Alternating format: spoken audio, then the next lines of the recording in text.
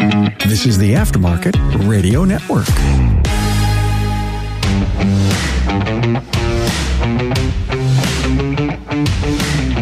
Welcome to another episode of Business by the Numbers. I'm your host, Hunt Emrys, CPA with Parmelis & Associates. Imagine if your business is doing $4.9 million a year in sales last year, and you lost $1.4 million. Sounds pretty bad, right? But just wait. Not only did you lose $1.4 million, you also have about $31 million in loans and are frustrated that your bank will not lend you any more money. Sounds pretty ridiculous, doesn't it? Well, this is not actually your business. This is America. This is our government right now. And all of those numbers that I gave you are real figures, just add a lot of zeros. So our government last year brought in about $4.9 trillion and spent about $6.4 trillion, bringing our grand total of total debt to $31 trillion. The topic of national debt and debt ceiling are a hot topic right now. And as we've currently hit our debt ceiling, but what does that mean for you and your business? Before we get into that, I want to have a quick word from our partners who make Business by the Numbers possible. NapaTrax has leading edge tools and technology that your shop needs right now. Unlike the other guys, we'll be there after your installation with the best training and support in the business. Visit us on the web at napatrax.com. That's napatracs.com. So I was talking with a friend the other day or the other week, and somehow the topic of debt ceiling came up. I know, interesting topic, right? But I was shocked at how little people understand on not only what's going on, but why it's going to affect us and probably already has in every way possible. I really think that this is one of the most pressing issues facing our country right now. But it's something that, now has become a hot topic because we've hit the debt ceiling, but it's not often a topic that a lot of people have any sort of interest in, right? I guess I kind of segue that to, accounting and tax and numbers. A lot of people don't get it, so they don't really understand what it is. And if you don't understand what it is, you can't really, pass judgment either way. Now, this is something that is one point for me, which I think is going to be an issue probably in the short term, but if not the short term, it's going to come up at a certain point. And I hope that maybe if you get some more understanding of it, I don't want to say that it's going to make you more nervous, but I think it'll really open your eyes as to a lot of the way that the system works. Everything is around money. Follow the money, you can probably find the truth. This is often viewed as a political topic, and depending on what side of the aisle that you're on, you blame the other side, which is truly not the case. And just like in any episodes on this, I'm going to try to do this without any sort of political leanings. If you feel like there's a political leaning, that's on you, not on me.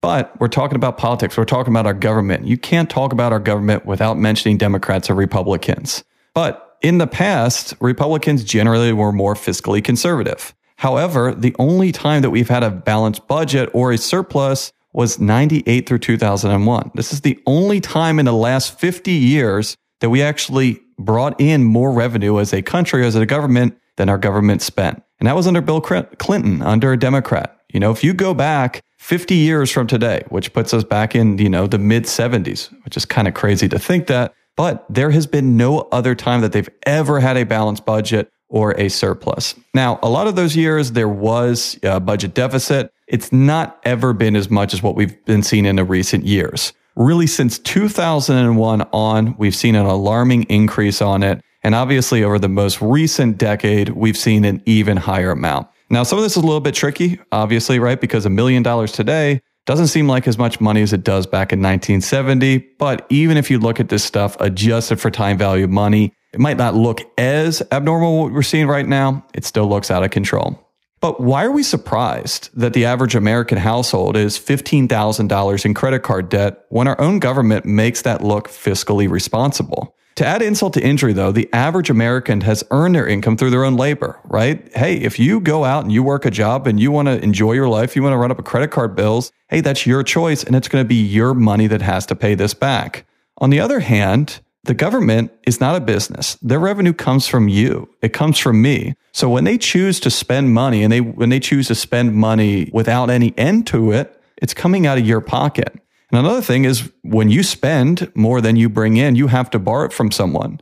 So not only are they spending your money, they're also spending your money to pay for their debt and pay for their interest on this. Now, if you invest in treasury bills and stuff like that, you might also be the lender and the borrower in some ways here, but it's a very complicated situation.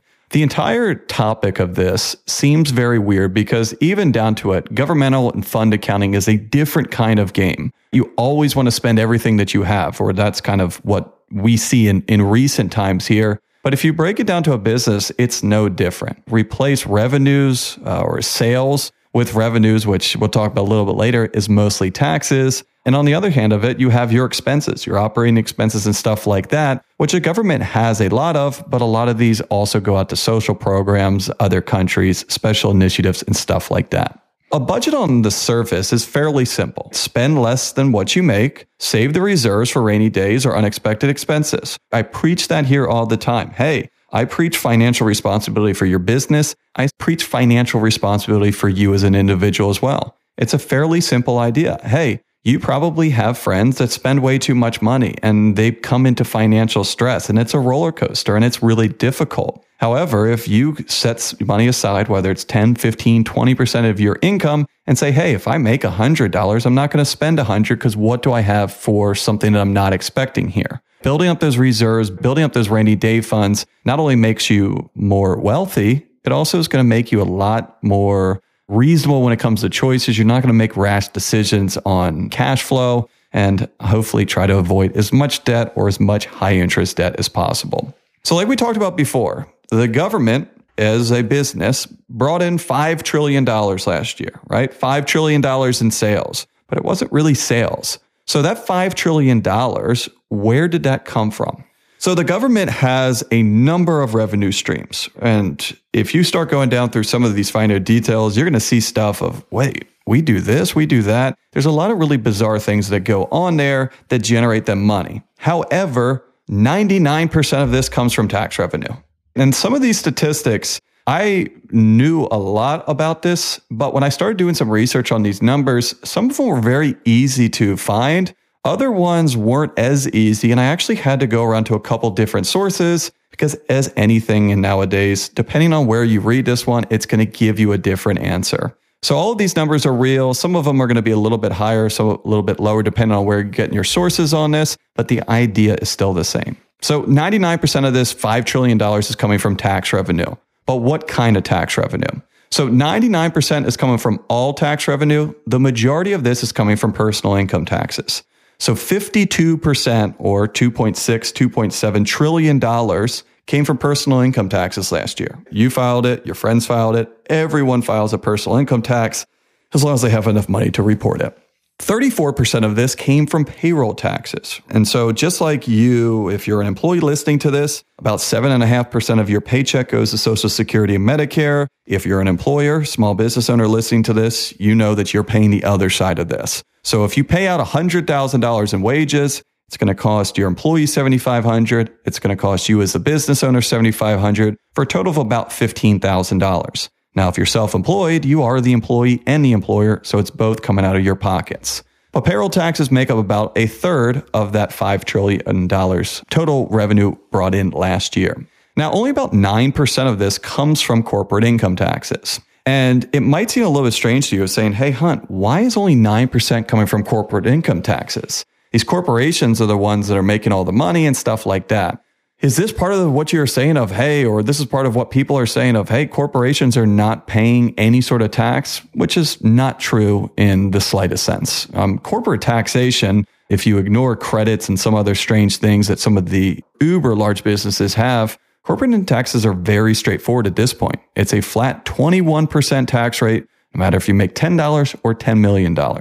Now, if you're an S corporation, if you're a partnership, if you're a sole proprietor, you are not a corporation. When we talk about corporate income taxes, we are only talking about C Corps here. So I imagine there's very few people here that are a C corporation. Now, if you look at publicly traded stocks, all of them are C corporations. Maybe not all of them, about 98% of them.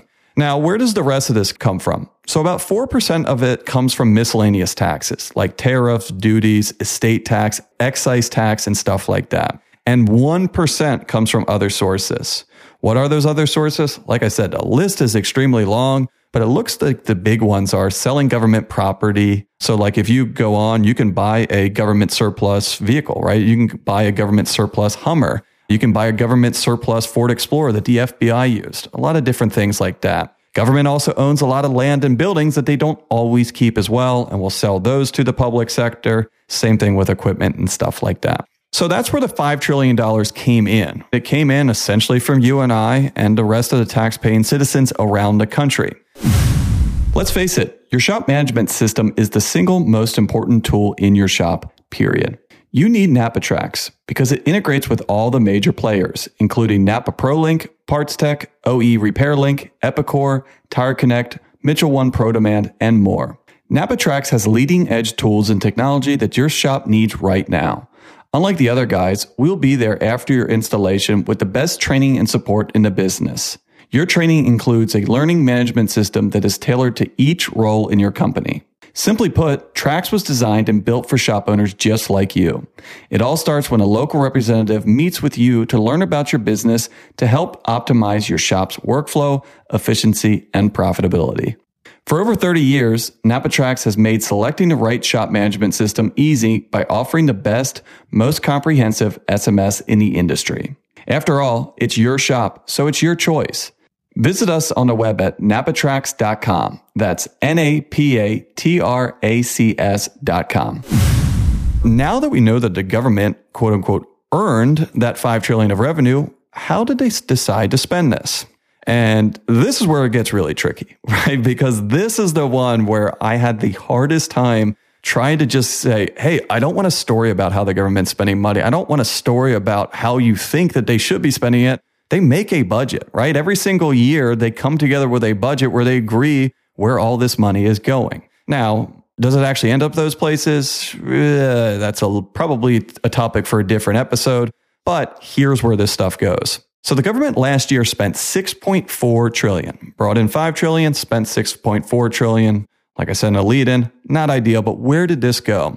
The vast majority of this, or the largest amount to any single thing, is going to what we call social programs. So this is going to be Medicare, Medicaid, for the disabled, for the low income, for the elderly, obviously Social Security benefits, whether that's Social Security disability or Social Security retirement, low income housing, right? So Section 8 housing, stuff like that. Food stamps, WIC, and federal unemployment. So generally what we call social programs is, hey, these are what's called transfer payments. What a transfer payment is exactly this. It is not going out to buy stuff. It is not going out to buy equipment. It is literally transferring payments from one citizen to another citizen. You've probably heard that term transfer payments in the past and you've never really understood what it means. That's exactly what it means. The government is actually taking money from me and turning around and paying it to someone else that is unemployed, that is elderly and retired and stuff like that.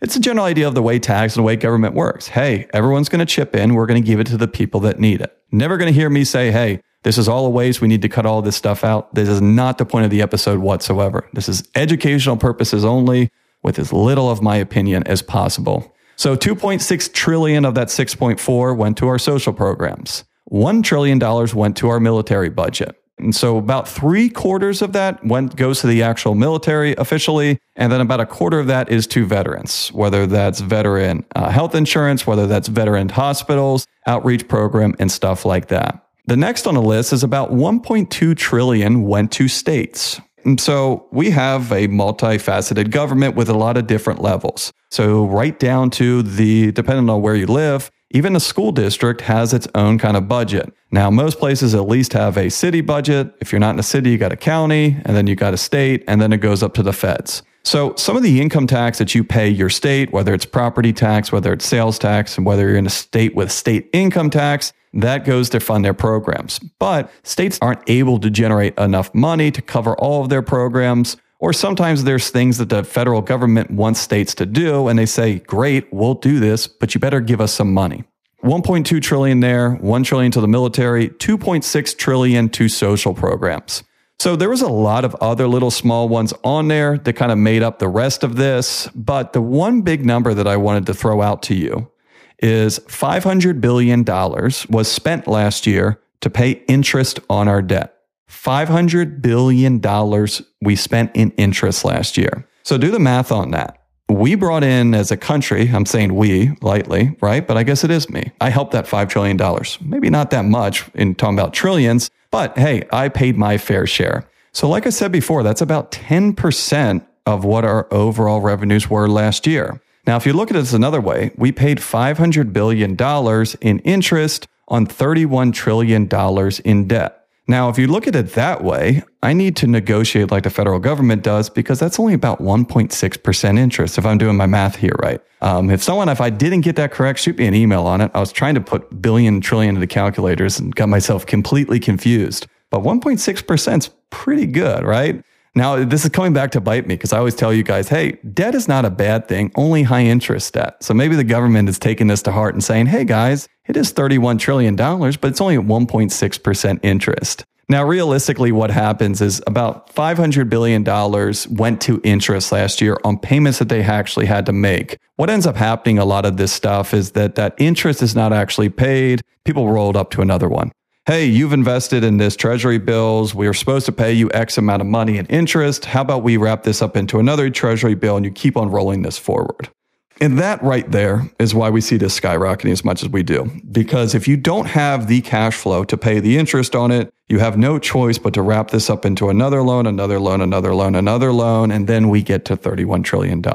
The rest of this $6.4 trillion that we spent is spread between education and other things that are just really not disclosed to a certain degree. Because if you do the math there, we've accounted for about 4 or 5 trillion of the 6.4 trillion spent. That last 1.4 trillion is very hard to figure out exactly where that went. And some of that is pretty deliberate because obviously there's things that the government spends money on that they don't feel like is any of our business. Now, I might argue with that a little bit since we, the taxpayers, paid this, but hey, they didn't listen to me very much. So just like a business, it's one thing to need to borrow money. It's another thing to find someone that is willing to lend you money. I always say this, banks lend money to people that have money, not people that need money. And now I'm going to start saying banks lend money to people that have money, not people that need money, unless you're the federal government. So where did that $31 trillion in debt come from? It's really broken up into 2 different categories here. So 25 trillion is from the public and the remainder $6-7 trillion is from the government itself. What do you mean, Hunt? How can a government loan itself money? Let's talk about that part next. But when I say public, what do I mean here? So about 7.5 trillion of the 25 trillion that is quote unquote public debt is foreign countries. And so the major 2 buyers of US debt right now are Japan and China. And when I say that, what happens there is we have treasury bills. Essentially, treasury bill is just a short-term note and saying, hey, you give us money for 12 months, we're going to pay you back X amount interest at the end of the 12 months. Now, depending on what the interest rates are, how much the government needs the money, yada, yada, yada, that interest rate is constantly changing on it. Now, why would other countries be buying our debt? Really 2 reasons. Is some of these countries operate as surplus. Some of these countries have reserves and they're saying, hey, we don't want those reserves just sitting more or less in a checking account. We want those out there getting interest. And the US, lucky for us, is seen as a risk-free investment, right? A treasury bill, as we'll talk about later, the US has never defaulted on your debt. So if the US government's saying, hey, China, I'm going to give you, 12 months and I'm going to pay you 6% on this for the $1 trillion that you've given us, that's a pretty darn good deal. I don't need to be a math whiz to look at 6% of 1 trillion is a good bit of paper. So Japan and China are both at about 1 trillion each, right? So about 2 trillion of that 7.5 owned by foreign countries. UK is next at about $650 billion, and the rest are other countries around the world. It's pretty interesting. If you go down that list and say, hey, what foreign countries own US debt? The top 3 or 4 you're going to recognize and you could probably guess. The rest of them, I will probably guarantee that you would never expect to be on there. Did you remember Luxembourg is even a country? They're one of our major lenders. The reason is if you look at Cayman Islands, Luxembourg, Switzerland, these other countries that own a large amount of our debts, these are notoriously countries that are fiscally responsible and generally have a surplus and are looking for places to invest their money. About 7.5 trillion of this is owned by foreign countries, foreign investments. The rest of this is owned by personal retirement accounts, personal investors, state and local pensions, and state and local agencies on this. You right now, even if you don't have any treasury bills in your brokerage account, probably have some of them in your retirement account. Like I said before, treasury bills are often looked at as a risk-free investment, and they still are looked as a risk-free investment, right? I'm not going to jinx that. And so a lot of times, especially when the regular stock market is very volatile, people flock to treasury bills. Hey, stock market lost 20% last year. You know what? Generally, the stock market gives way better returns than 5 or 6%, but I don't mind getting 6% if they can guarantee them to get 6%, not a penny less, and also not going to lose any money. So very popular for personal investors, very popular for retirement accounts. And like I said, a lot of these, state and local pensions, whether it's fire, police, or actual government, they obviously fund a lot of money into these treasury bills. Why? Pensions can't afford to lose money. Pensions are guaranteeing their people to have income when they retire. So generally, most pensions, and it's happened in the past when they've got a risky on this stuff, they're not looking to hit home runs. They're looking to get consistent returns for their people so that they don't have an underfunded pension situation. That is a tongue twister there, but I think I got it out. That's what makes up to $25 trillion from the public. Some foreign, some domestic, some private investors, some larger agencies, hedge funds and stuff like that. Now, where did the rest of that $31 trillion come from, right? So like I said before, about 6 or 7 trillion of this is coming from the U.S. government itself. The majority of this is coming from the Social Security and federal pension funds. Just like I said, a local firefighters union might invest in treasury bills for their pension. Well, the federal government controls their own pensions for federal employees and also for Social Security. Think about Social Security as a massive pension plan because that's what it is, right? We are paying into this just like you would a pension if you were in, a union or a state and local government position. And this Social Security fund has a lot of money. Just like the other pensions on it, it cannot afford to lose money. And it doesn't want to just have it sit there and getting no interest. And so the federal government is always borrowing money from Social Security because they don't need it right now, right? A lot of this stuff is for people funding from when they retire. So they use this to leverage it. And the rest of this comes from other branches of the government buying treasury bills instead of sitting on excess reserves, right? If I went down and I didn't even recognize some of these different names of these governmental entities, which is kind of a little bit scary. But hey, all of these agencies obviously need money to buy stuff, to fund their payroll. And when they have reserves, again, they'll lend money back up to their boss and, continue on with their day. Now, the scary thing about this is the more and more I started reading into this, the more and more even I was surprised or enlightened by what I saw. It is kind of scary here because if you look at this, a lot of our debt is serviced by ourselves, right? There is a lot of circular references here where if something goes wrong, it's going to affect not only people from an individual level, retirement accounts, our actual government itself. Hey, that's one thing if we get into some sort of issue, but what about if certain governmental branches actually crumble because they can no longer pay their employees? They've lended money to the federal government couldn't pay them back. They go to employees and say, sorry, we invested your money, it went to zero. What are we going to do here? I don't think that's what's going to happen. But if you were looking at this like a true business, it would be terrifying. Wait, you are borrowing money from your subsidiaries and they're putting interest in yourself. And then the rest of it is coming from foreign corporations or foreign countries. I'm not sure I like that. Another thing here, and I was debating on even putting this in, but everyone says hey, this country has influence. These people have influence on what our government does. And like I said before, you follow the money, you can probably find your answer. So Japan and China both have about, $1 trillion or combined $2 trillion of officially on the book debt from them to the federal government, right? And so that's almost 10% of our debt. It's coming from those two countries. Now, why do you think that some of these countries have more power than others? Hey, if I'm a bank, I can ask a borrower or business to do a lot of different things because they can't say no. Hey, if you say no, they'll call your loan or I won't ever give you any more money in the future, right? And so they have a lot of leverage. Now think about it. We found that $7.5 trillion of that $25 trillion is from foreign countries. The remaining $18 trillion is coming from people inside this state. So think about it, if there's a massive pension fund by a large union somewhere that is investing a lot of their money into the treasury. You don't think that union has some pull on this? Oh, you want to get this passed? Do you want to get this rezoned? Or you want to get this contract put to you? Hey, remember who let you guys $25 billion or $500 billion.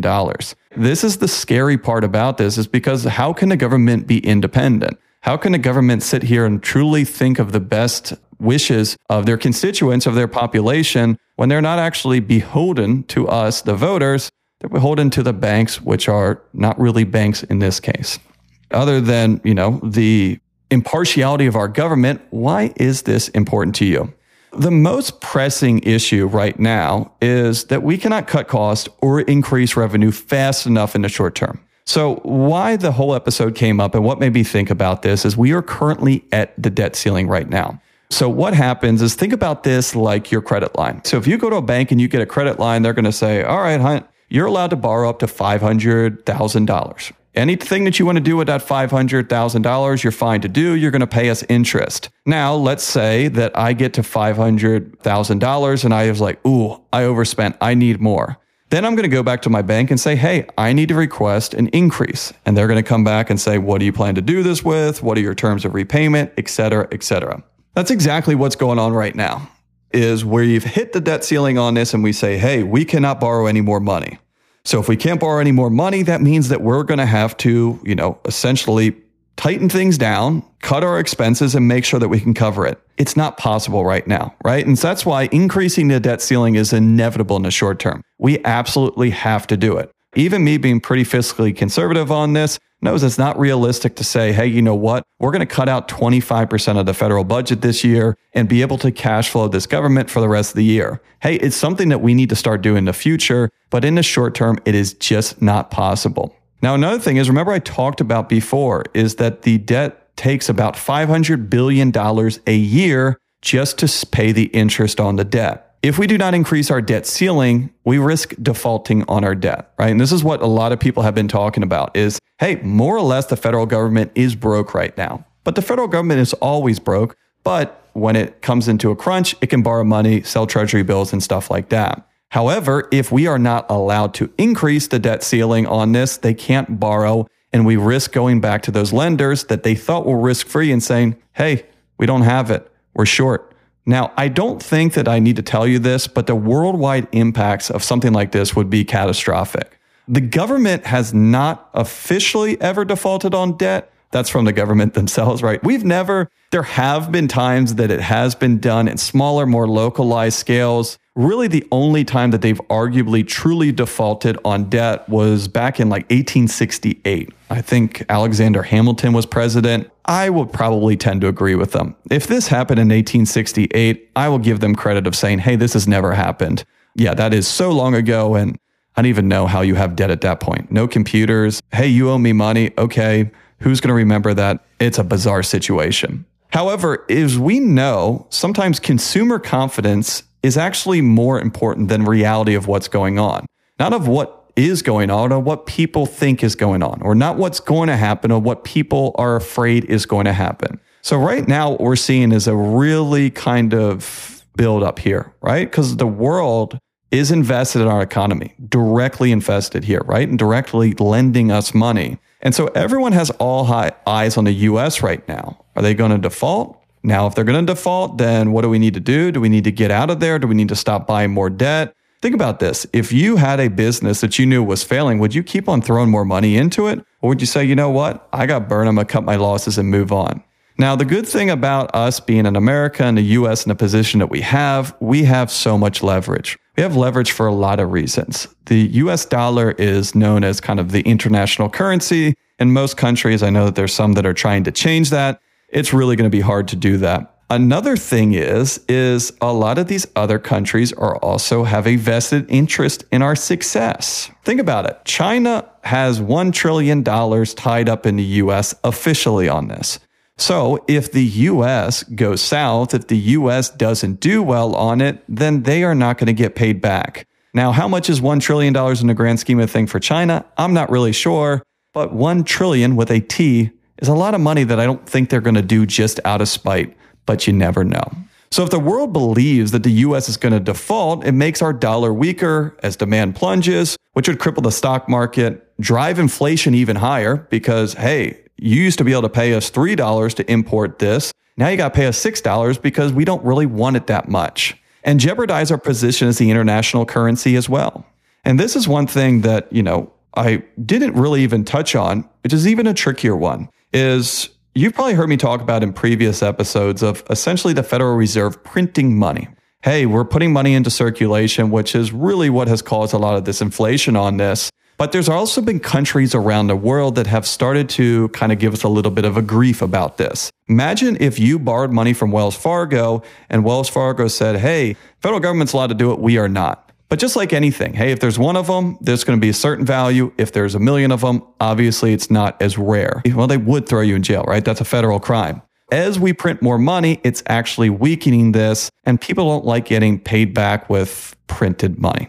In short, I don't believe that we will default, but since we have a politically divided legislature right now, both sides are holding each other hostage, arguing over the limit in budget, right? This is the biggest thing going on in Congress right now because they're trying to argue over this budget. In reality, it's the American people that will suffer the consequences of no matter what they decide or even some of their indecision as well. So essentially the two sides of this is Democrats want to increase taxes in order to balance the budget because they're unwilling to cut spending or decrease support to social programs. And if you read the news on it, it's a lot of hyperboles. Hey, the Republicans want grandma and grandpa to die. They think they're getting too much money and they want to cut all spending on it. And then Republicans will turn around and say, hey, Democrats want this to be a socialist country. They want everyone here to pay 70% income tax or something like that. Really, neither side of these wants that sort of things. Well, I shouldn't say that. I'm sure that there's certain people in both of those parties that would love to see that. But it's just not that easy. Look at this. We probably cannot drive our sales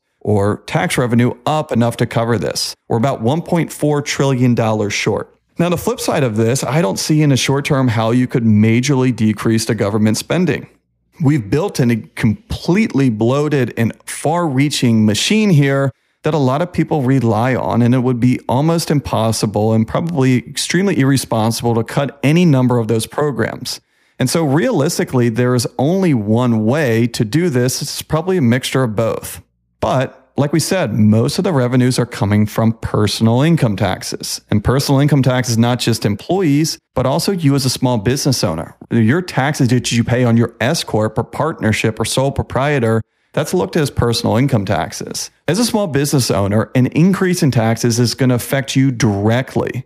And it's statistically going to affect you at a much higher rate than the average American. As a business owner, you pay sales tax, income tax, payroll tax, as well as property tax and personal property taxes. And so even though we're talking about the Federal Reserve or the federal government balancing their budget, part of this is going to be cutting spending to states, which means states need to drive more revenue, which is where this sales tax, property tax, personal property tax comes in. As a quick aside here, I always think that the idea of personal property tax is one of the craziest things I've ever heard. So if you're not in a state that's lucky enough to charge this, like here in Maryland and most other places around the country, personal property tax is a tax that you pay on the business assets that you hold, right? So if you have an alignment machine, tire racks, air compressors, lifts, whatever, you actually are paying tax just for the point of having those in your business. So yes, you have to pay income tax on the money that you earn to then turn around and pay sales tax with that taxed money to buy this piece of equipment. So we've already been taxed at least 2 or 3 times right there. And then the government's going to tax you again every single year for the privilege of having it. No one will ever be able to explain to me on how personal property tax actually makes any sense, but off of my pedestal on personal property taxes. So if taxes need to be raised, right? So if we all agree here, we need to close this gap between revenue and spending, the only way to do it is going to be through taxes. There is no other source of this from the government. So if taxes need to be raised, it's going to be coming out of your pocket.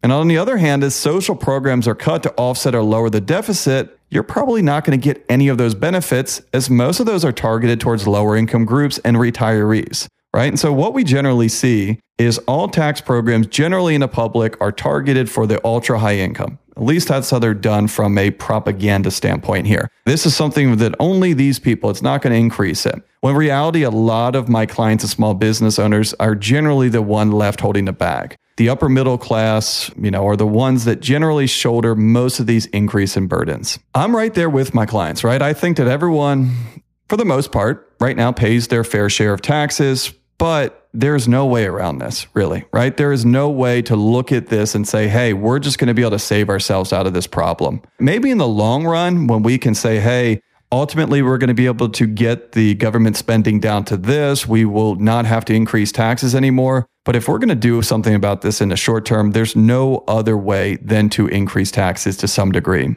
Now, the big thing that is being touted right now by the federal government is the billionaires tax, right? It's some certain percent tax on billionaires, like true billionaires on it. Now, I don't know about that. I mean, usually what happens if you try to shoot for people that have that much money, they probably can pay enough money or are smarter than the people that are actually making these laws. And sometimes the people actually making these laws are consulting them on how to dodge these laws, but we won't get into that either.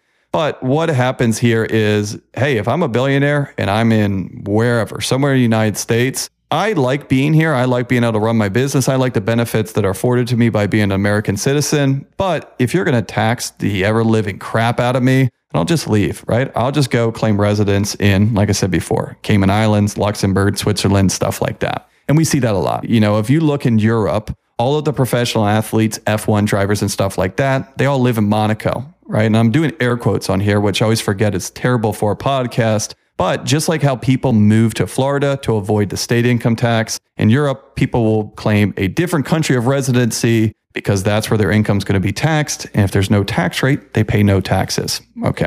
So between the economy, your taxes, and everything else in between, there's no way that any of this has a positive impact on your life. Your life, or most people in the country. And this is just trying to balance a budget. Imagine what taxes would look like if someone actually tried to reduce our national debt. So we have $31 trillion in debt. We're taking in $5 trillion. We're spending $6.4 trillion. If we actually want to pay this debt off or, chip away at it, those numbers have to be reversed, right? We would have to have it, $6.5 trillion of tax revenue. And also on the same flip side, be able to cut almost a third or 25% out of our spending and bring that down as well. I don't know if that's the plan. I would think so. Like I said, if I look at this like a business, it's saying, all right, at some point, people are going to stop lending us money. And if we created a system that relies on other people spending or lending us money, then we have a lot of people controlling our power and also a lot of people that could put us in a really bad position if they turn that faucet off as well. Ignorance is bliss. But hopefully this now makes more sense on how something at that level truly does affect you right down to the individual level. And this kind of all circles back to the conversation I'm talking about. My friend just kind of blew it off. It was like, yeah, that's the government, right? That's what they do. And then I tried to explain to him. I was like, that is what they do, but it's also, we are supposed to be part of that, right? We are supposed to have a choice on that. We're supposed to be able to say, hey, this is the direction we want to see this going. But at this point, it doesn't matter me, him, anyone else in this country. The government is getting $5 trillion from its own people, owes $31 trillion to everyone else. Do you think they're more concerned about me paying a little bit or putting, this sort of contribution to it, or some of these larger corporations and larger countries that have a vested interest in the success of it?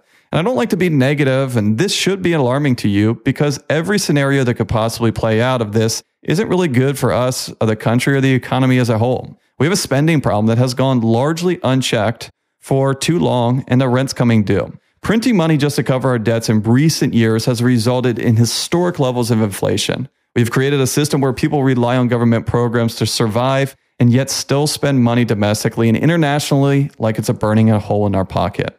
I think that's enough uplifting talk for one day, and I hope you enjoyed that. Please share with friends. If you have any questions or ideas for future episodes, please shoot me an email at podcast@parmelis.com. Thanks again for listening on the Aftermarket Radio Network. You can find all shows on the aftermarketradionetwork.com and on your favorite podcast listening app. So thanks again for joining me on Business by the Numbers. Stay safe out there, and I will talk to you all next week with hopefully a little bit more uplifting topic. Thanks. You've been listening to Business by the Numbers with Hunt Demarest on the Aftermarket Radio Network. Follow Hunt on your favorite podcast listening app. Let him know what you'd like him to cover. His email is in the show notes. Hunt is all for advancing the aftermarket.